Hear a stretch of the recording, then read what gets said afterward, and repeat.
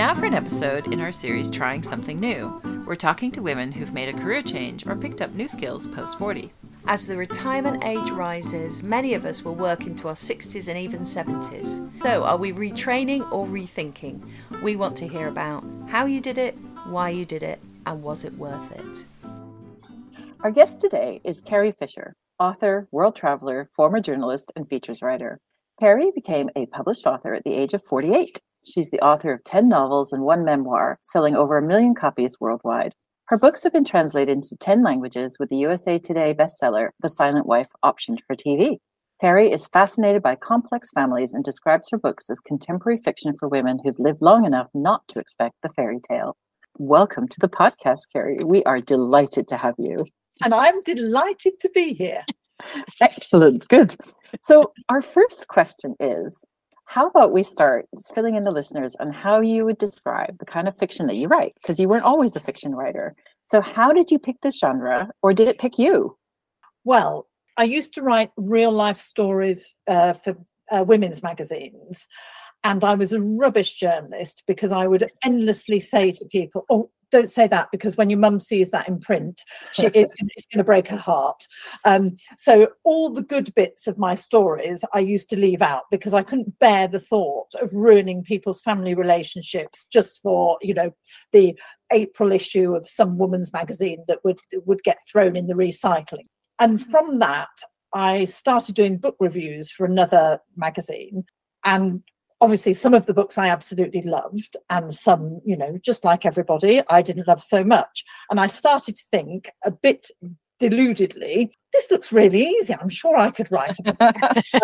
Not so deludedly. Yeah.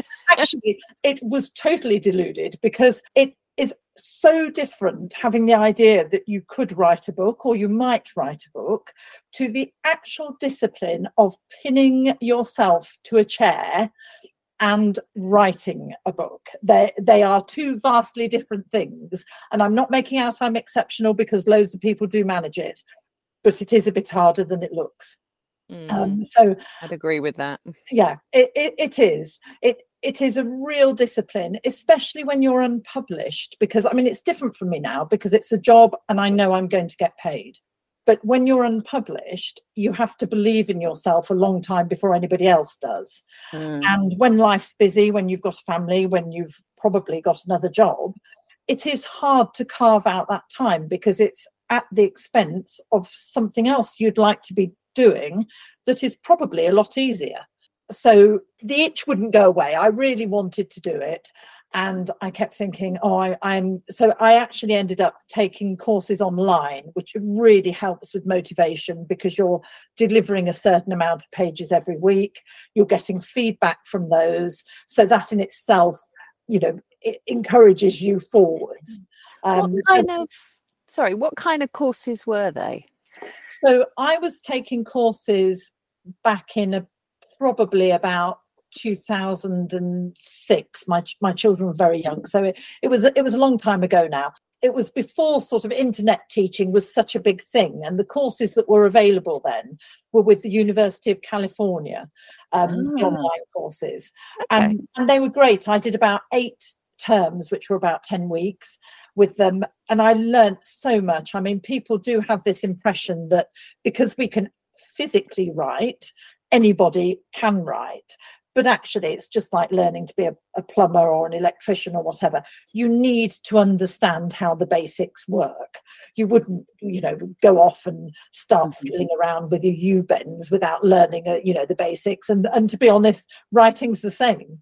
You need to understand. There'll be some genius people who can do it naturally, but let's say that the rest of us, the majority of mere mortals actually need to learn how plot works, how structure works, how to bring characters and settings alive. Well, it's a craft, isn't it? It's you put something together. There are so many elements to it. The ideas, like you say, the character, the structure, and it has to go into a format that people can digest in something they recognize as a novel. Yeah. Unless it's, I don't know, Ulysses or something. But even that has a structure. It has a very complex structure. It's a complex structure, but it's it is funny, because I still sit down at the beginning of every book and think, I don't really know how to do this. Oh God. I still What a horrible feeling. moment of panic where I think, okay, I've got a deadline and, it's not that far away. Not sure I know how to do this, but what I do know is you can't edit a blank page. So I just start going. I mean, I've written a synopsis. I was going to say, how much prep had you done by the time you get to this point? I do a lot more now than I used to. So when I was unpublished, you have the luxury of time, of thinking, well, if it takes me a year or 2 years to write a book, it doesn't matter because nobody's waiting for it. Whereas now, with my tighter deadlines, I can't afford to go down any blind alleys. So how it works now is I write a synopsis, not hugely detailed, but enough that I know exactly where the story's going, what the main plot twists are, that sort of thing. And I have to agree that with my editor before she commissions the book effectively. So I do know what I'm doing. I don't always know how I'm going to get there. And quite often I'll get halfway through and think, I'm really not sure where I'm going with this. And then I have to go right back to the beginning. I read everything through. And sometimes that's quite joyful because I might read a bit of, a few pages and think, actually, that's really quite good. Oh, it's not as bad as I thought. And then that seems to unlock something, reading it all through and thinking, yep, that was where I was going with this. It's fine. But now when I get to that point, I have faith because I'm more experienced. So I can say to myself, I always feel like this at this point. There will be a solution to it. So I've got more confidence, let's say. Yeah. So genre then, how did you pick the genre? So initially, when I started out, I thought I would be in the rom-com area of writing. There weren't many books at the time, or at least not that I'd come across, that were for women, middle-aged women. At the time, I can remember talking to one agent who said, nobody over 40, darling, nobody wants to read about old people. And wow. And so so that sort of stuck with me because I was desperate to get published. So everybody I wrote about would be sort of 35. Whereas when I got a tipping point, isn't it? Yeah, I know. Tipping point of acceptability for a woman, I know, really. I mean, which actually, I suppose I started writing seriously writing nearly 20 years ago now. And the world's changed dramatically. And now I really want to write about women my age in their 50s because I feel like life is just beginning for me. I feel like I've got a small handle on being an adult now. It's taken a while, but getting back to when I started, I thought I would be in the rom-com arena and I wanted to write books with humour because I think it's brilliant to laugh, isn't it? And it's great to pinpoint those tiny little, or a bit like newspaper columnists do, pinpoint those tiny little details of life that are funny, that people don't really admit to, our petty feelings and the way, that often in books I feel like friends or family relationships are portrayed as being these perfect things, but actually people are irritating.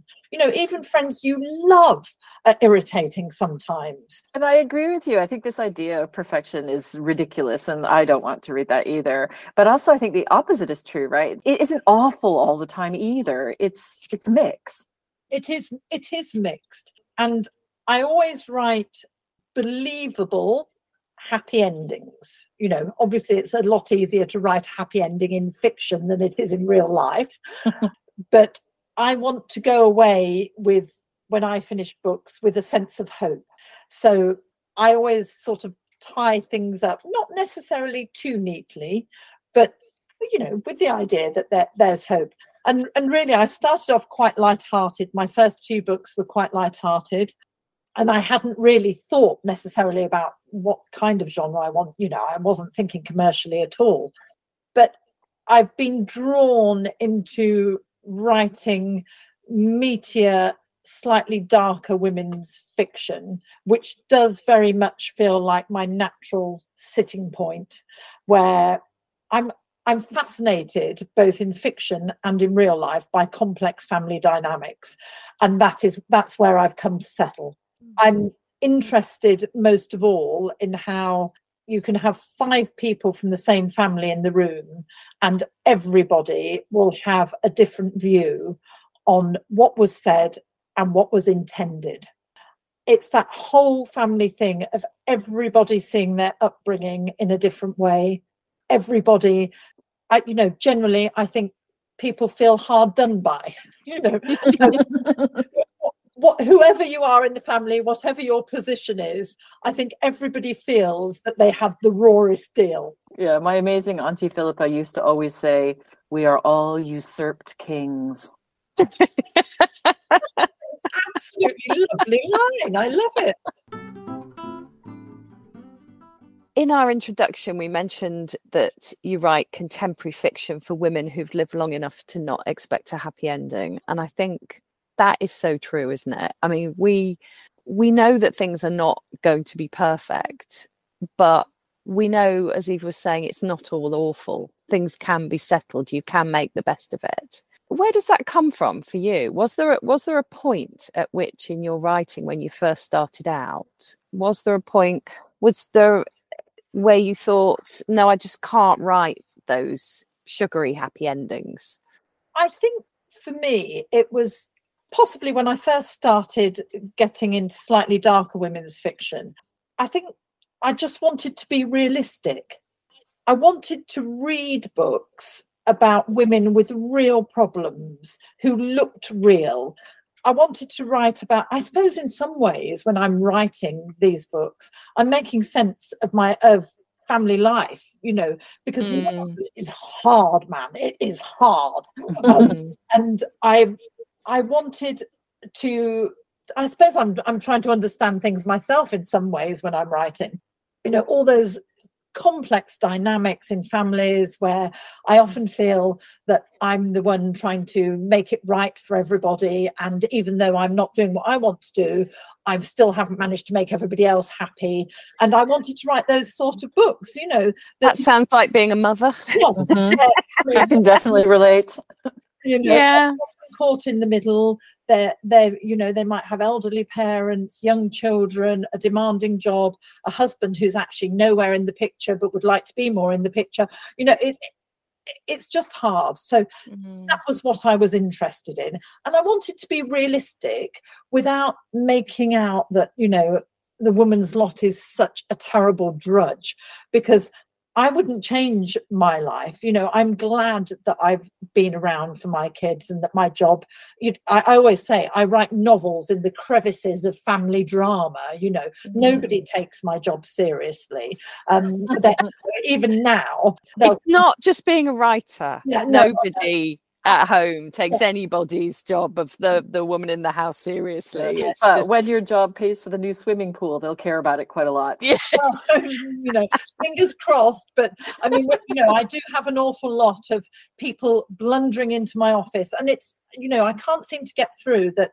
Sometimes I might just be crafting that perfect sentence. And when somebody comes in and says, "I know you're busy, Mum, and I know you're at work, but is there any bread in the freezer?" And that sentence is gone forever. I can't help feeling. I mean, my husband works from home as well, but I don't think he gets disturbed in any way as much as I do. But I wouldn't change it. I'm lucky to have them.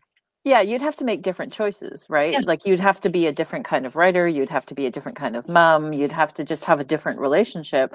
If you wanted that kind of writerly life, you would have to lock yourself in a room with a big sign that says "stay out," and you would have a different relationship to everybody. And maybe that's not for you. It's not for me. That's for sure. Yeah. Well, it's not realistic. I mean, Roald Dahl used to write in his shed, didn't he, at the end of the garden?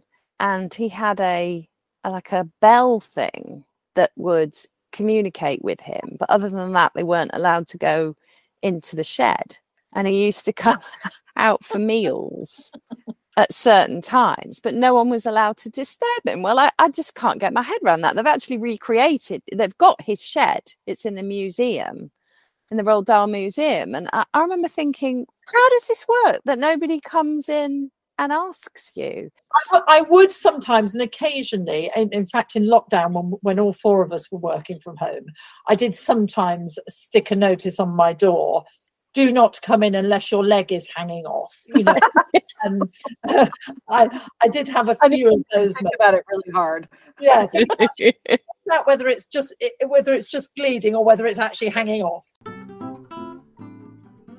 So you started writing around 40, I think you said. So what was it about that time in your life that you suddenly thought, this is the moment that I can focus on finding a creative voice instead of a journalistic voice? I think I knew that I didn't want to be a journalist anymore. I mean, I do still like writing features, and I do write them occasionally, but I just didn't want to do the bruising real life stories. I'm a worrier, so I don't ever like to write anything that's going to hurt somebody. And by default, if you write real life stories for a living, you are going to make somebody uncomfortable with that reading, and it's just not for me. I like fictional families where I can make them do what I want. I can resolve things in a happy way if I want to. You're in control. I'm in control. It's probably the only area of my life where I can control people's behaviour. And also, I suppose my children were young, but I'd got through the heavy lifting of having really young babies. And I think I'd just come up for air for the first time in a few years, and was thinking, you know, what's the next step? What's next for me? How did you approach that? So I knew, I'm having to rewind in my head how it did all happen. I started writing a book that I wanted to write, which was a book set in Italy. I used to be a holiday rep in Italy in my 20s. I really wanted to write about adjusting to a new culture and working abroad, that sort of thing. But I hadn't really nailed that. To keep people turning the pages, there needs to be a bit of conflict. So there was a lot of sitting in restaurants, a lot of looking at poppies and looking at sunflowers and that sort of thing. Sounds nice. Yeah, I want that life. Yeah. I want that life too. So when that got rejected quite a few times by various agents, I thought, right, okay, I need to learn how to do this properly. So then I went on a press trip, and I bumped into another journalist who was doing online courses with the University of California. So I signed up for that, and really I didn't look back after that. I absolutely knew that I wanted to be published. What I didn't realise was how hard that is. I had this sort of idea in my head that if I'd been through a process of learning how to write, then I would write the book, and then I would send it out, and then it would be published. And that took significantly longer than I expected. You've been watching too many movies. Yeah. How long did it take? I think over 5 years, I wrote 3 books, and I had about 120 rejections from agents. Wow. In that time. And it was hilarious, actually, because my husband was at the stage where he'd be not exactly saying, when is this nonsense going to stop? But he was starting to say things like, the National Trust are advertising for shepherds, and that sort of thing, So eventually I actually self-published. And that was in 2012, December 2012. And that was at a time before self-publishing was so well known and so mainstream, really. Which it is now. It's much easier to do, much more, much more normal, Much more normal, Technology's helped, though, with that. Yeah, it's made it really accessible. I think back then when I self-published, there was much more stigma around it than there is now. But actually, it was glorious. Just actually getting my book out to people who weren't related to me, who weren't my friends, and getting positive feedback was just fantastic. And actually, that self-published book eventually got picked up by Avon, which is an imprint of HarperCollins. So the self-publishing was my stepping stone, actually, to getting published by a traditional publisher. That's amazing. Did they spot it then? Weirdly, I used to go to lots of networking events where there would be agents. The Romantic Novelists Association holds 2 big parties every year where there are lots of agents and editors and lots of aspiring authors. And I met an editor from Avon at one of those, and we actually didn't talk about my book at all. We were talking about one of her authors, Valerie McFarlane, and I'd read her books and really liked them, and we were discussing that. And then afterwards I thought, in the publishing world, it's changed a bit now, but it's not very normal to directly approach editors. Agents are really the gatekeepers. But I just thought, oh, honestly, it's worth a try. You know, what's one more stamp compared to the, 55,000 that I've already wasted? So I sent her the first 3 chapters, and she came back immediately and said, I love it. Send me the rest. Wow. That's amazing. So that was how I mean, it's not a very normal route in. Yeah. But that is how I got my first publishing deal. So was that the Not So Perfect Mum? Yes. So it started up, that's had various different titles. So when I self-published it, I didn't really see it as a story about motherhood. I saw it as a story about class. So it was actually called The Class Ceiling. And it was about a cleaner's children going to private school and the differences she saw. Really, it was about schoolgate snobbery, which I had observed and really, really wanted to write about because I thought there was a lot of humour in that. So that's what I did. So it went from being The Class Ceiling when it was published to being the Schoolgate Survival Guide. And then I think after that, it must have been a couple of years on, they changed it to The Not So Perfect Mum. But I still really like my title because it had the strap line was money gets you through the door, but can it make you belong? And that was really to me what that story was about. Is it having your title changed and the sort of somebody look at your book and go, no, it's not about that. You might think it's about that, but it's about this. How does that feel? I mean, I used to feel much more precious about it when I first started out. I've come to the conclusion that if you don't stay self-published, you have to write the best book you can, and then you have to give it to the people that have a lot of experience in marketing and selling books. So my view, and it hasn't always come true, but my view is the people who do it for a living probably know more than Carrie Fisher sitting at her kitchen table in Surrey. So in the end, I have to trust or I have to keep control. Yeah. So I used to feel that I wanted to fight a lot more over covers and titles and whatever. Now I do my part and then I hand over that book baby and they do their part. Sometimes they do brilliantly and it comes off, and sometimes it doesn't. But if we knew what the answers were, we'd all write bestsellers, but we don't. In the end, a lot of it is down to chance and luck and what hits the zeitgeist of the moment or whatever. You know, it's impossible to say. I have one book, The Silent Wife, that has sold, multiples of all the other books put together. That's sold about 800,000 copies, just that one book. Amazing. Honestly, if I knew how to recreate that, I'd do it every time. But I don't. I cannot identify what it is in that book. I mean, there are certain things I can say, yes, that's contributed, but I can't identify why that over all the others has had the most incredible success. People love that book. And I'm actually slightly sad to say it's about domestic violence. And privately, I have had hundreds, if not thousands, of messages from women saying, you've written about my life. Oh, wow. So I think partly the topic, which has really, really resonated with women. But other than that, I don't know. I wish I did. But so how does that help? Or do you even feed that into your creative process, or do you just kind of ignore it and just write the stories you want to write? Or how do you work that through? I think I'm probably not commercial enough in the sense that I will get an idea that I want to write, and as long as there's a fair hook and a fair degree of commerciality around it, that's the story I want to write.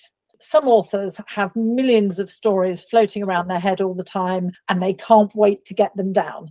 I'm not that person. I have to hack my ideas out of concrete and cling on to them and, you know, gestate them for weeks on end, and then I'll write. So my ideas usually come from talking to women my age and listening to what matters to them.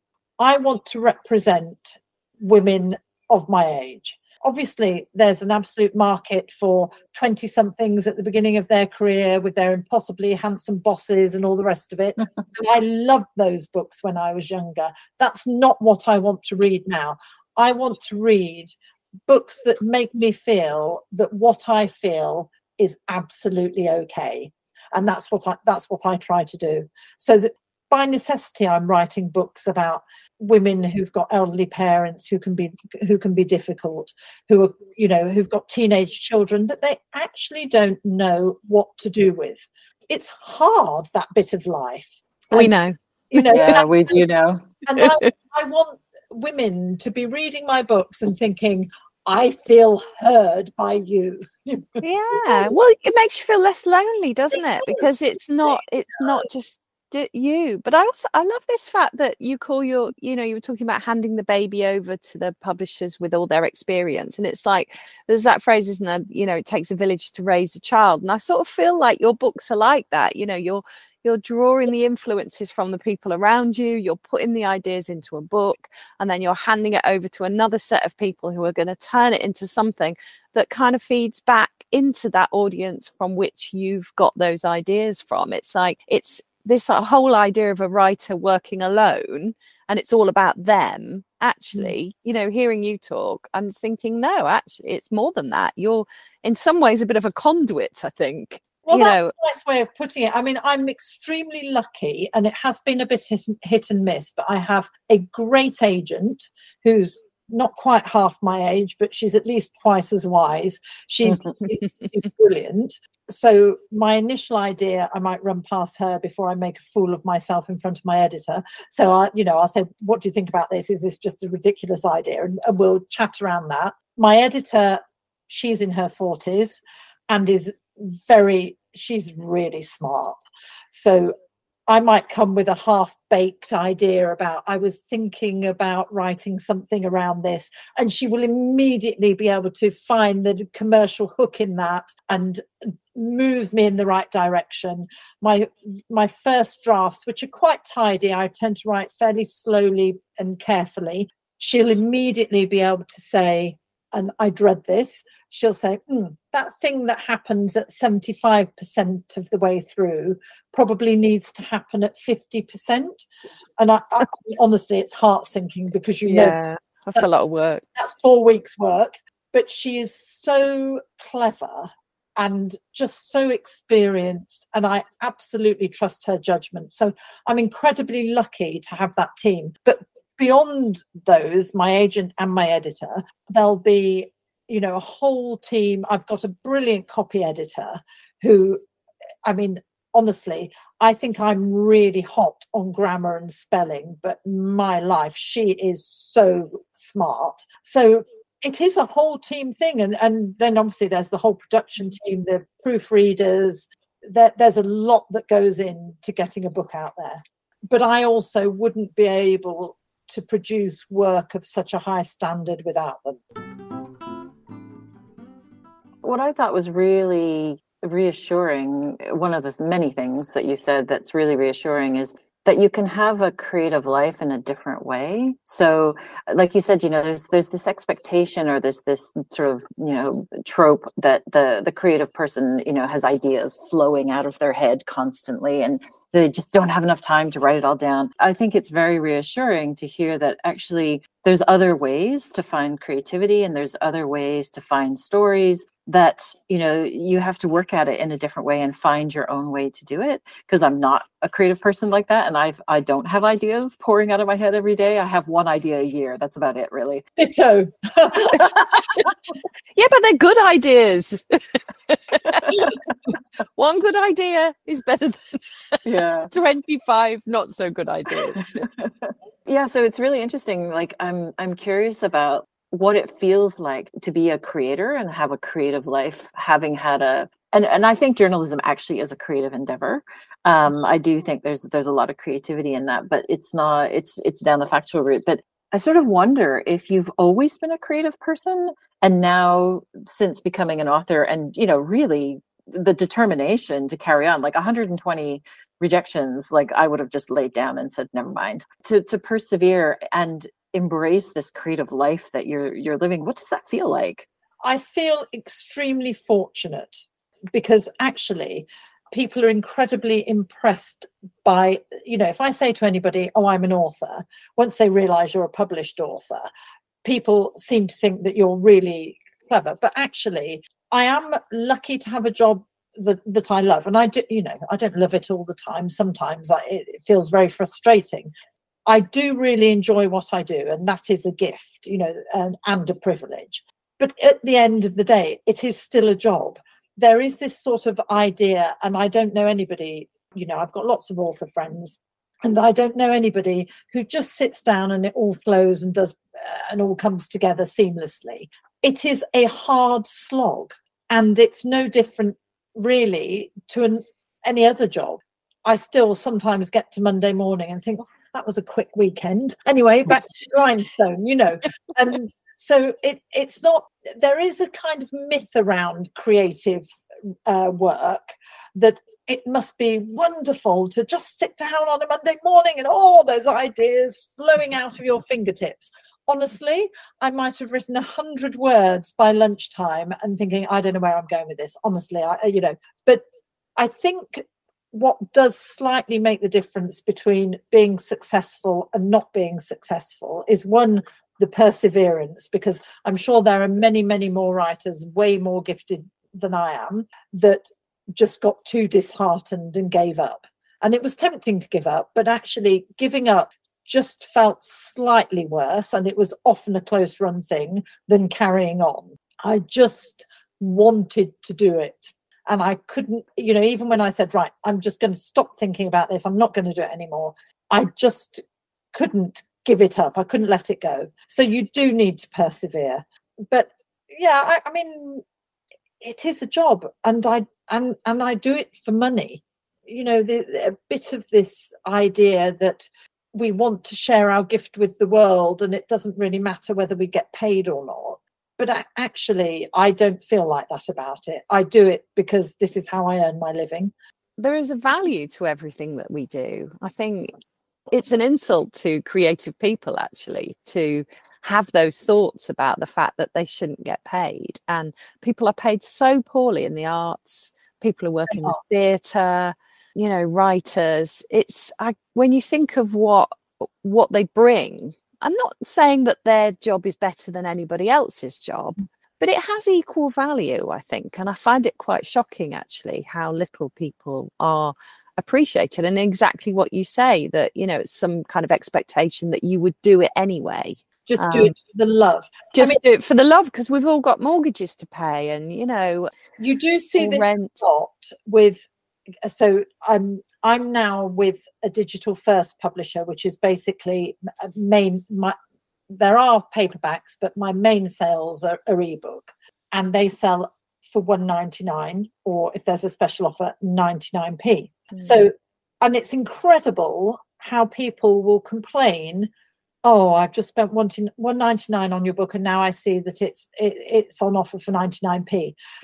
A book that is sold at 99p equates to 8.5p for me. So it is astonishing that a book that will provide, let's say, 5-6 hours of entertainment. I don't very often buy magazines anymore, but I bought one the other day.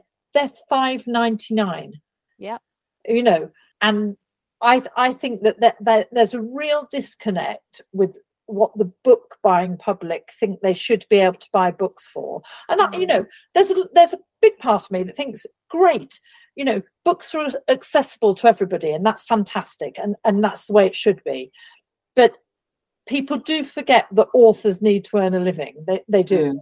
And my answer to that is join a library. Yes, our lovely libraries. Our lovely libraries. People are always fascinated about how writers work, But I'm really interested in the job aspect. You treat it like a job. So what is your week like? I mean, let's put aside all of those theories about that you're wandering. I mean, obviously you're wandering around in some kind of floor-length smock, thinking creative thoughts, and occasionally you let it all flow out of you. Or realistically, bum on seat at desk. What is your working week like? So realistically, I'm out the door at 8:30 and I walk till 10:30. So that's the start of my day. I get home, I have breakfast, I faff about on social media.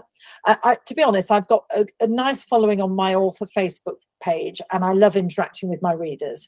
So I'll go and answer their messages, have a bit of a chat, post stuff on Instagram. That doesn't sound like faffing. That's work and also part of your process. It is part of the process. My husband, who's very goal-driven, finds me utterly frustrating that it might be midday and I'm still in the kitchen. But of course, I'll have put washing on, thought about what dinner is, la-da-da, got stuff out the freezer, all that sort of thing. And then I will get up to my desk probably about midday, and I usually finish work about 7. I'll come down to cook dinner about 7. That's a good stretch. I won't necessarily be sitting at my desk all that time. I might go down, hang the washing out, clean my bathroom, whatever, whilst I'm thinking the next bit. But I try and set myself a goal of 2,000 words a day, 5 days a week. Which is a lot. I know, having written stuff, that's a lot. That is a lot. That is a lot. I don't always achieve that, but I try and aim when, allowing for family drama and parents and all the rest of it. I try and get 10,000 words down a week. I don't usually achieve that. I would say a dirty first draft I can use, which is 80,000 words, I can usually get down in about 12 weeks. It's phenomenal. It's a lot of words and it is hard work. And I don't think people realise how hard that is to produce. I don't think it's because I'm getting older. I think this stage of life does carry a lot with it, and I am tired at the end of the day. My brain is tired. So sometimes when I've got young adult children living at home still, when they come in and they want to talk about their jobs and they want my input, sometimes I think, can we talk about this tomorrow? Because my brain is really tired.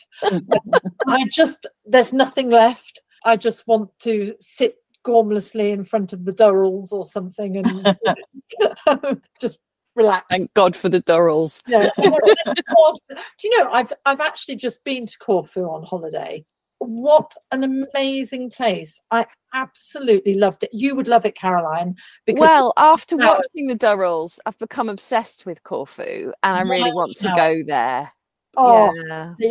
And they say Greece in the spring is the best time to go. In fact, they say that about a lot of European countries. And of course, the novel Enchanted April always makes me want to go to Italy in the spring. One of these things I may do one day. Well, actually, I did my degree in French and Italian, and I lived in Italy for 5 years. So we always promised that when the kids left home, or they haven't left home, but they can be left at home without us in charge. We actually went to Rome for a month last March, and that was incredible. That was just a brilliant, brilliant time, which then gave me all the creative ideas to write my 2 novels throughout this summer. Oh, fantastic. Oh, amazing. Yeah. So it was a busman's holiday, really. Well, it was. I'd actually intended to take a sabbatical last year because I hadn't seen much of my parents, like everybody, during the pandemic, and they're not getting any younger. So I thought, right, I'm going to take a sabbatical for a year and make sure I can see them and spend a bit of time with my, husband. But actually, as soon as I got out to Rome, I was like, oh, I've got a good idea. So I ended up writing 2 books last year instead of having a sabbatical. But anyway, that's the way life goes. Incredible. So let's talk a bit about, you are quite an adventurous person. You've traveled around the world. I loved traveling when I was younger. And I lived in Corsica for a year, and I lived in Spain for a couple of years, and Italy for 5. And nothing, even now, compares to that glorious feeling of arriving somewhere that I've never been before and thinking about how it's all out there to discover. And I just love it. But I want to do it in slightly more comfort now. Nothing wrong with what that. I've learnt to my cost is if I don't do it in slightly more comfort, I will increase the chances of my osteopath retiring with a Rolls Royce. Yeah. Yes, doesn't that happen to all of us? Yeah. But that's a really good point, like talking about, the people that you're representing, the women you're representing in your novels. These are the concerns, right? So it's really interesting that you're shining a light on and telling the stories of these women who are experiencing what you're experiencing. So I assume you'll have a character at some point in the future who backpacks, but in like 5-star hotels. Well, actually, so I've got the 2 books in the Rome series that are out in July, and I'm writing a 3rd book at the moment in that series. And it's really about a woman. I'm not giving too much away when I say that she's recreating her interrailing trip from when she went with her best friend years ago.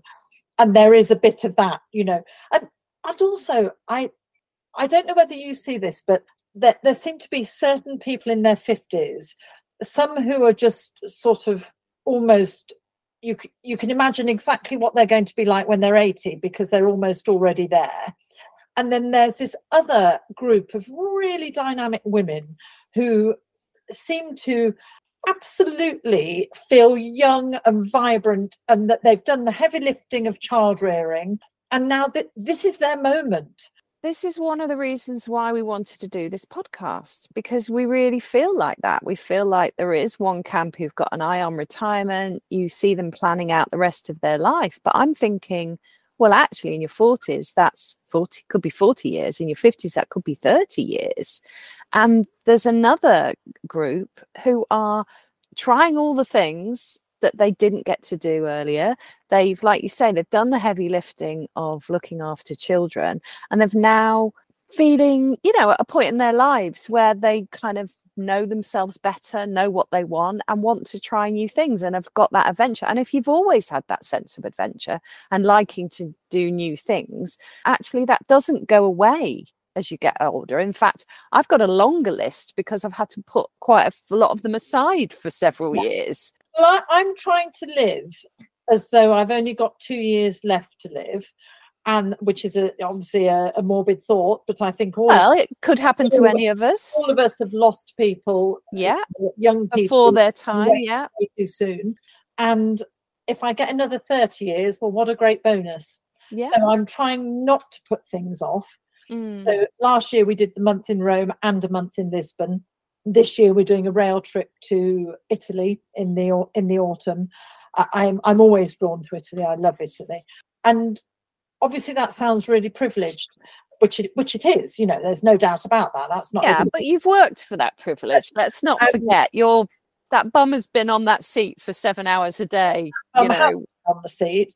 And I don't want to put it off. I'm prepared to accept a more impecunious later life, where I just want to get on and live now, and I want to live with great joy in my heart.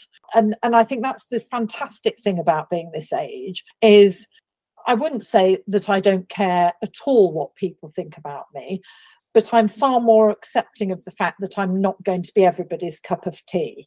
So I don't need to try that. I know who my friends are, but I'm also still very open to making new ones.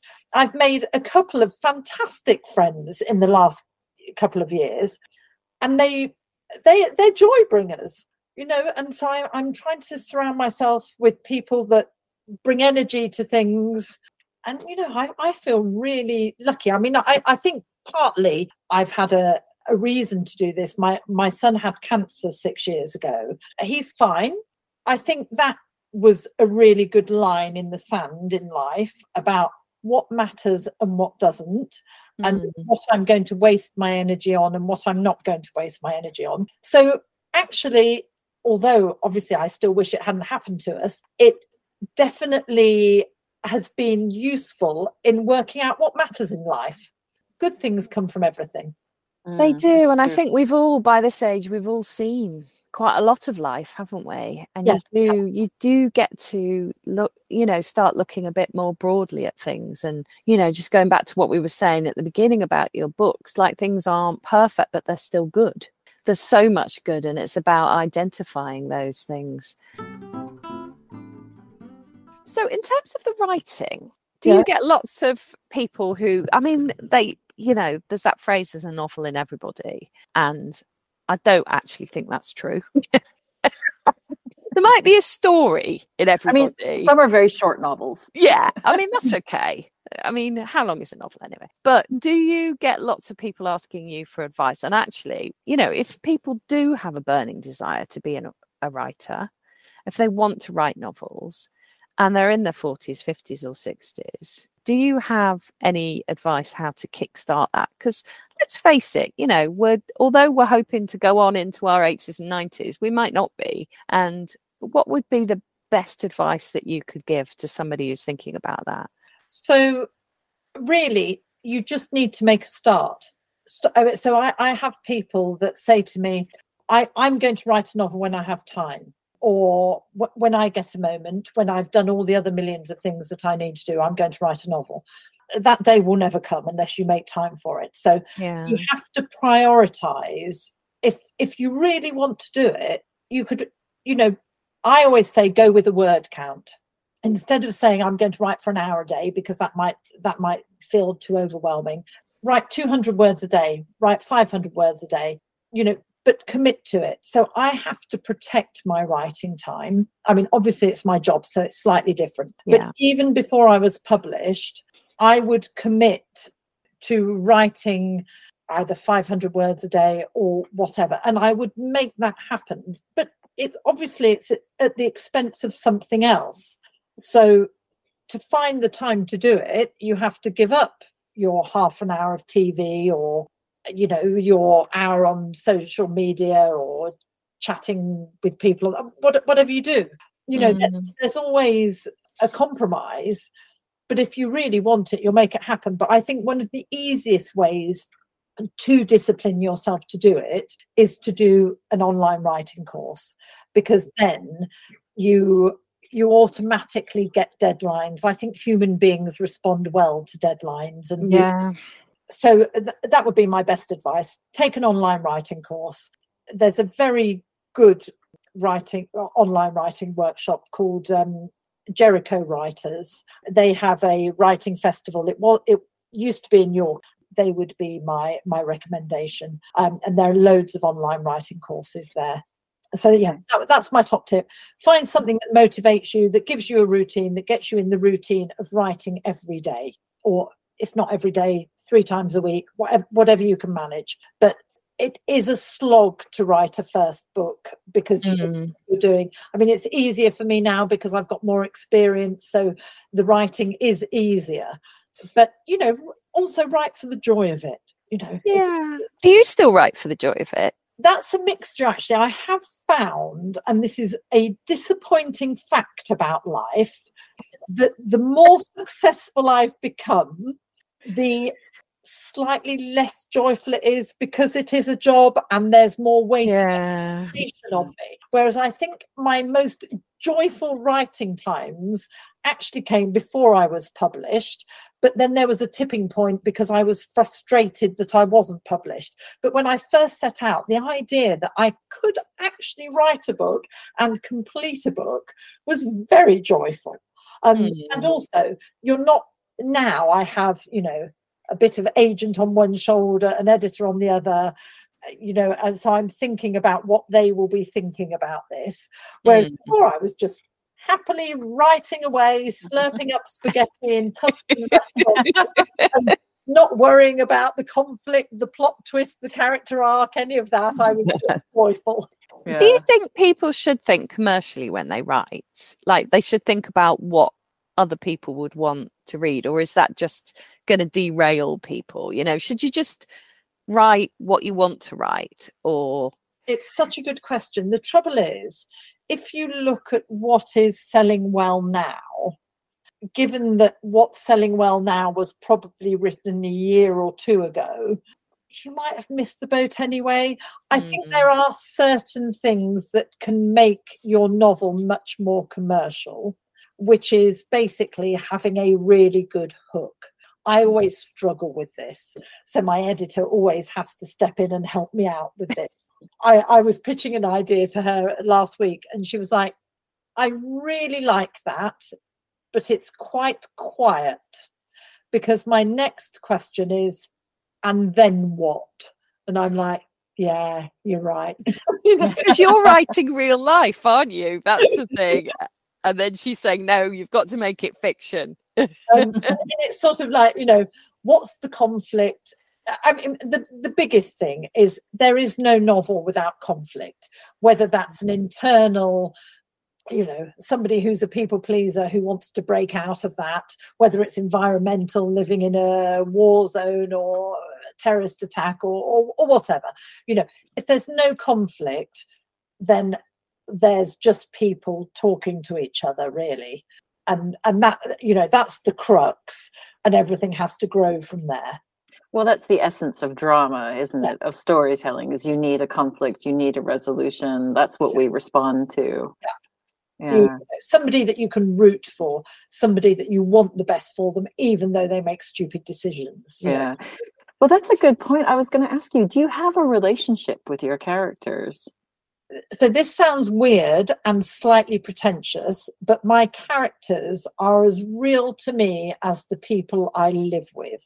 That's not weird or pretentious. No, not at all. Okay. No. So when I'm thinking about them, although I'm translating them into words on a page, in my head, they are cinematic in their realness. I can see them. I'm oddly, for a writer, I'm not very interested in what people look like, either in fiction or in real life. I don't really notice what people look like.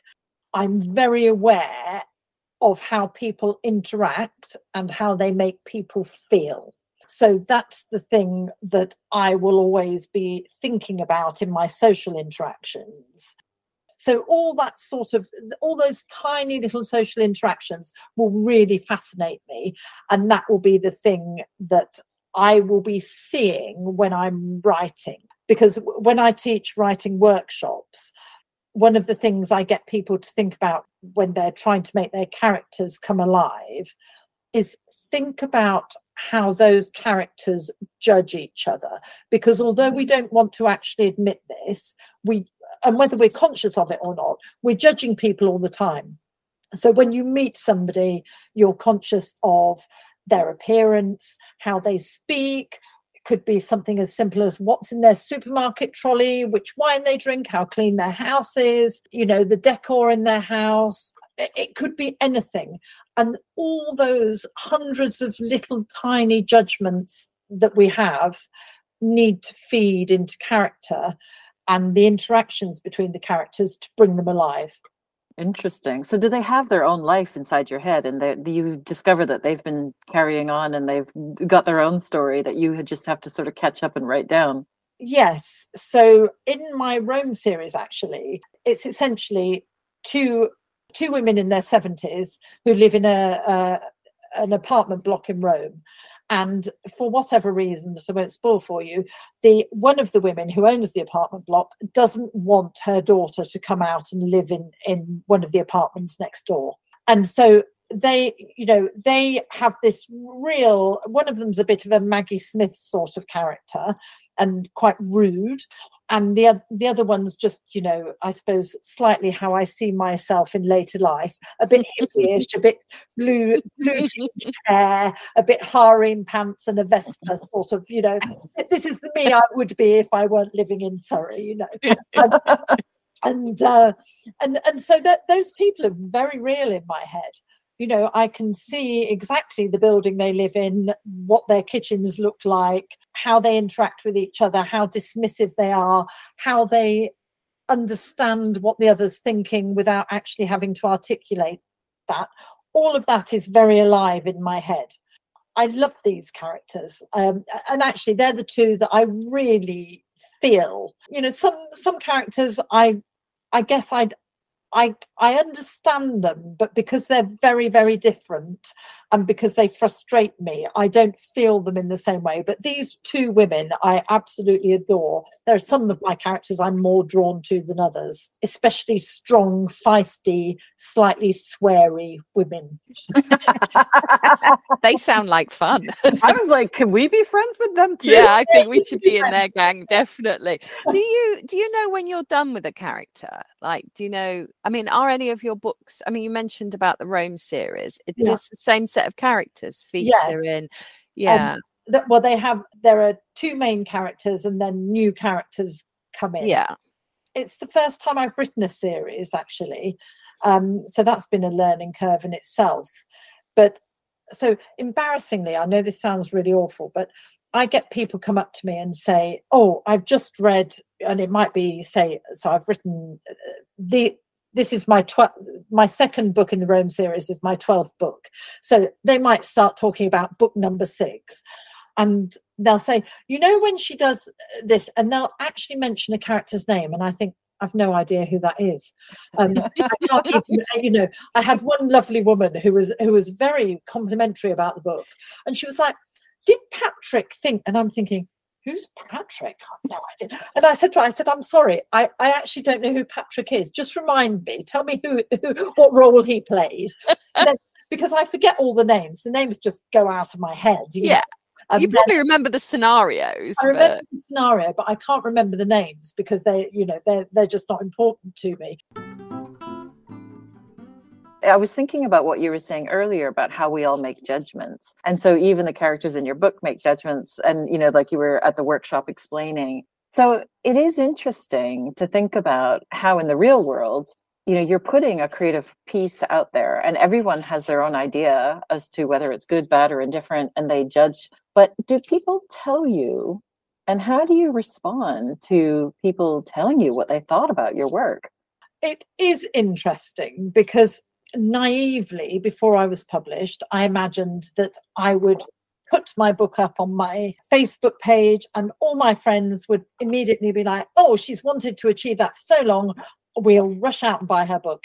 That absolutely does not happen. So the first thing I say in my workshops is there will be a tiny handful of your friends that are super supportive, and there'll be a huge indifference everywhere else in your life. So and it is really surprising because you actually, I can relate to that, definitely. you know, does anything put you in your place more firmly than realizing that things that matter so hugely to you are of absolutely no import to anybody else? But I've learned not to take that personally, you know, and I actually prefer it now if people I know are not reading my books, because people do have opinions, and I don't think people realize, I mean, less so now because obviously after thousands and thousands of Amazon reviews, of which the one that I love the most was a 1-star review that said,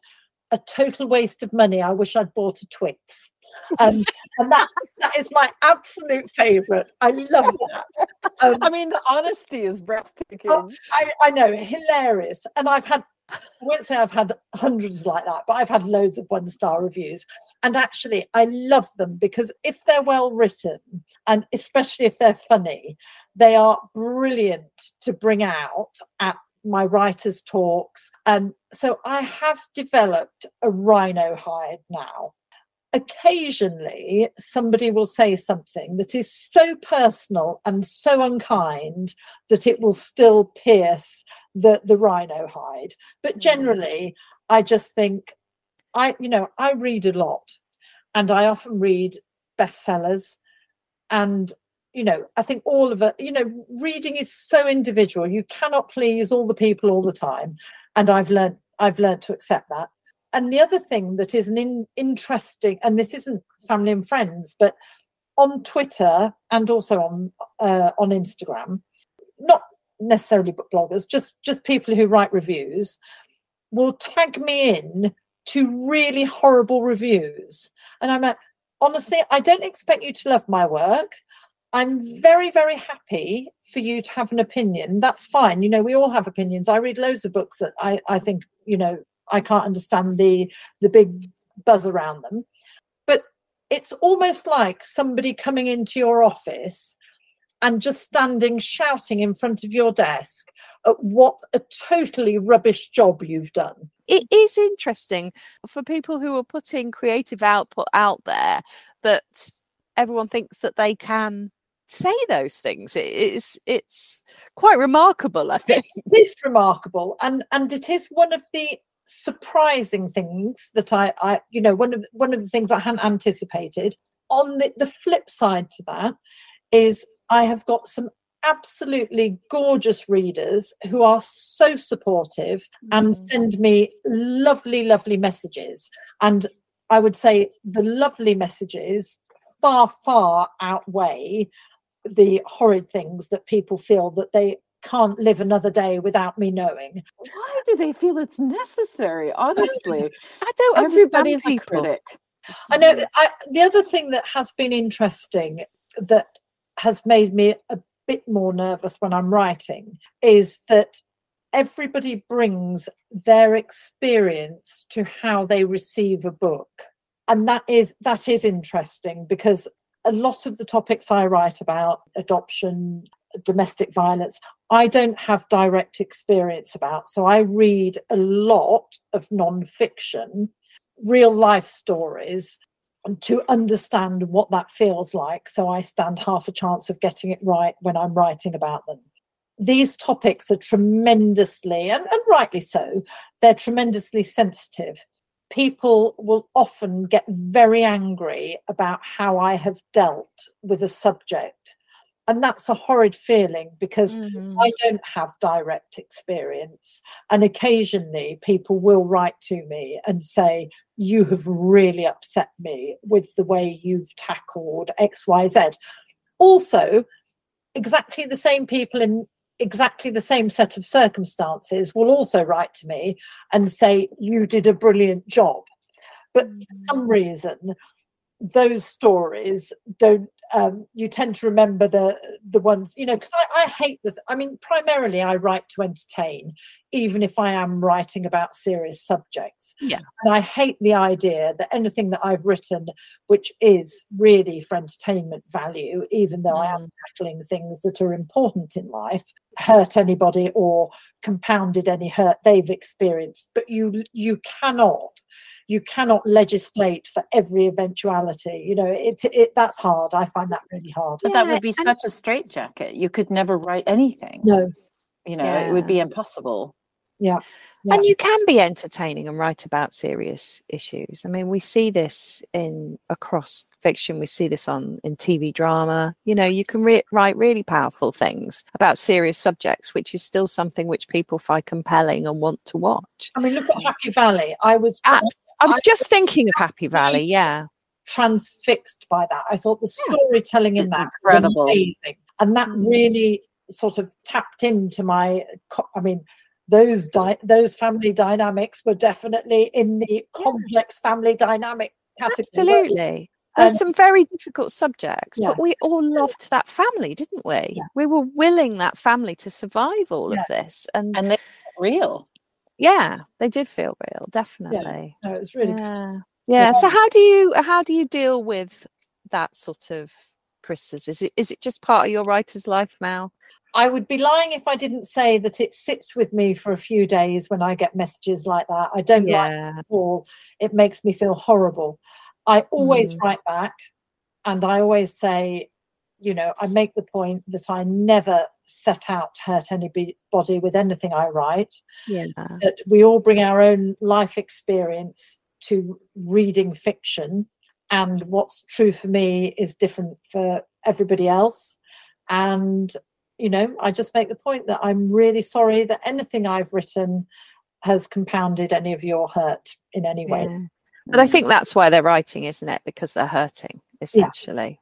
Yeah. And that's not something that you can resolve. Well, I never write anything of any interest ever again, to be honest. If I'm worried about what anybody actually thinks, I learned this very early on, that I can't. I mean, can you imagine? A couple of my early books have got they're not graphic sex scenes, but they are sex scenes. I mean, can you imagine the horror of thinking my great aunt is reading this? You would just never write again, would you? I literally have to not think about what other people think. Because otherwise you're absolutely, as Eve said, it's just a straight jacket. I have to just think, I'm just going to write, and I am not going to think about this. So does your family not know what you do for a living? Oh, they know what I do for a living. I think there's only my stepmom actually who actually reads my books. Everybody else, my mum loves them, loves having the whole collection of them, but she's so terrified that she might read something about an imperfect mother that then she's going to have to assume is her, that she doesn't read them. I think that's a good decision. My husband doesn't read them either, so he doesn't have to be jealous of some imaginary gorgeous man that I've made up, whatever. So what's next? What's next for you? What's next? Well, so I've got the Rome books out in July. Then I'm doing my rail trip to Italy in the autumn. So I will be gathering lots of lovely little research details, which will be great. And just cracking on with the next books. I've got an idea for a book set in Corfu actually. If you need any help with that research, if you need a researcher, just to let you know, I'm thinking, a complex novel about two old friends who set up a podcast and then go on a research trip to Corfu with a writer they met. I don't know about you guys, and one of them is very willing to do all the cooking, and one of them is not. I like cooking. I like cooking. Oh, excellent! I'm definitely going with you too.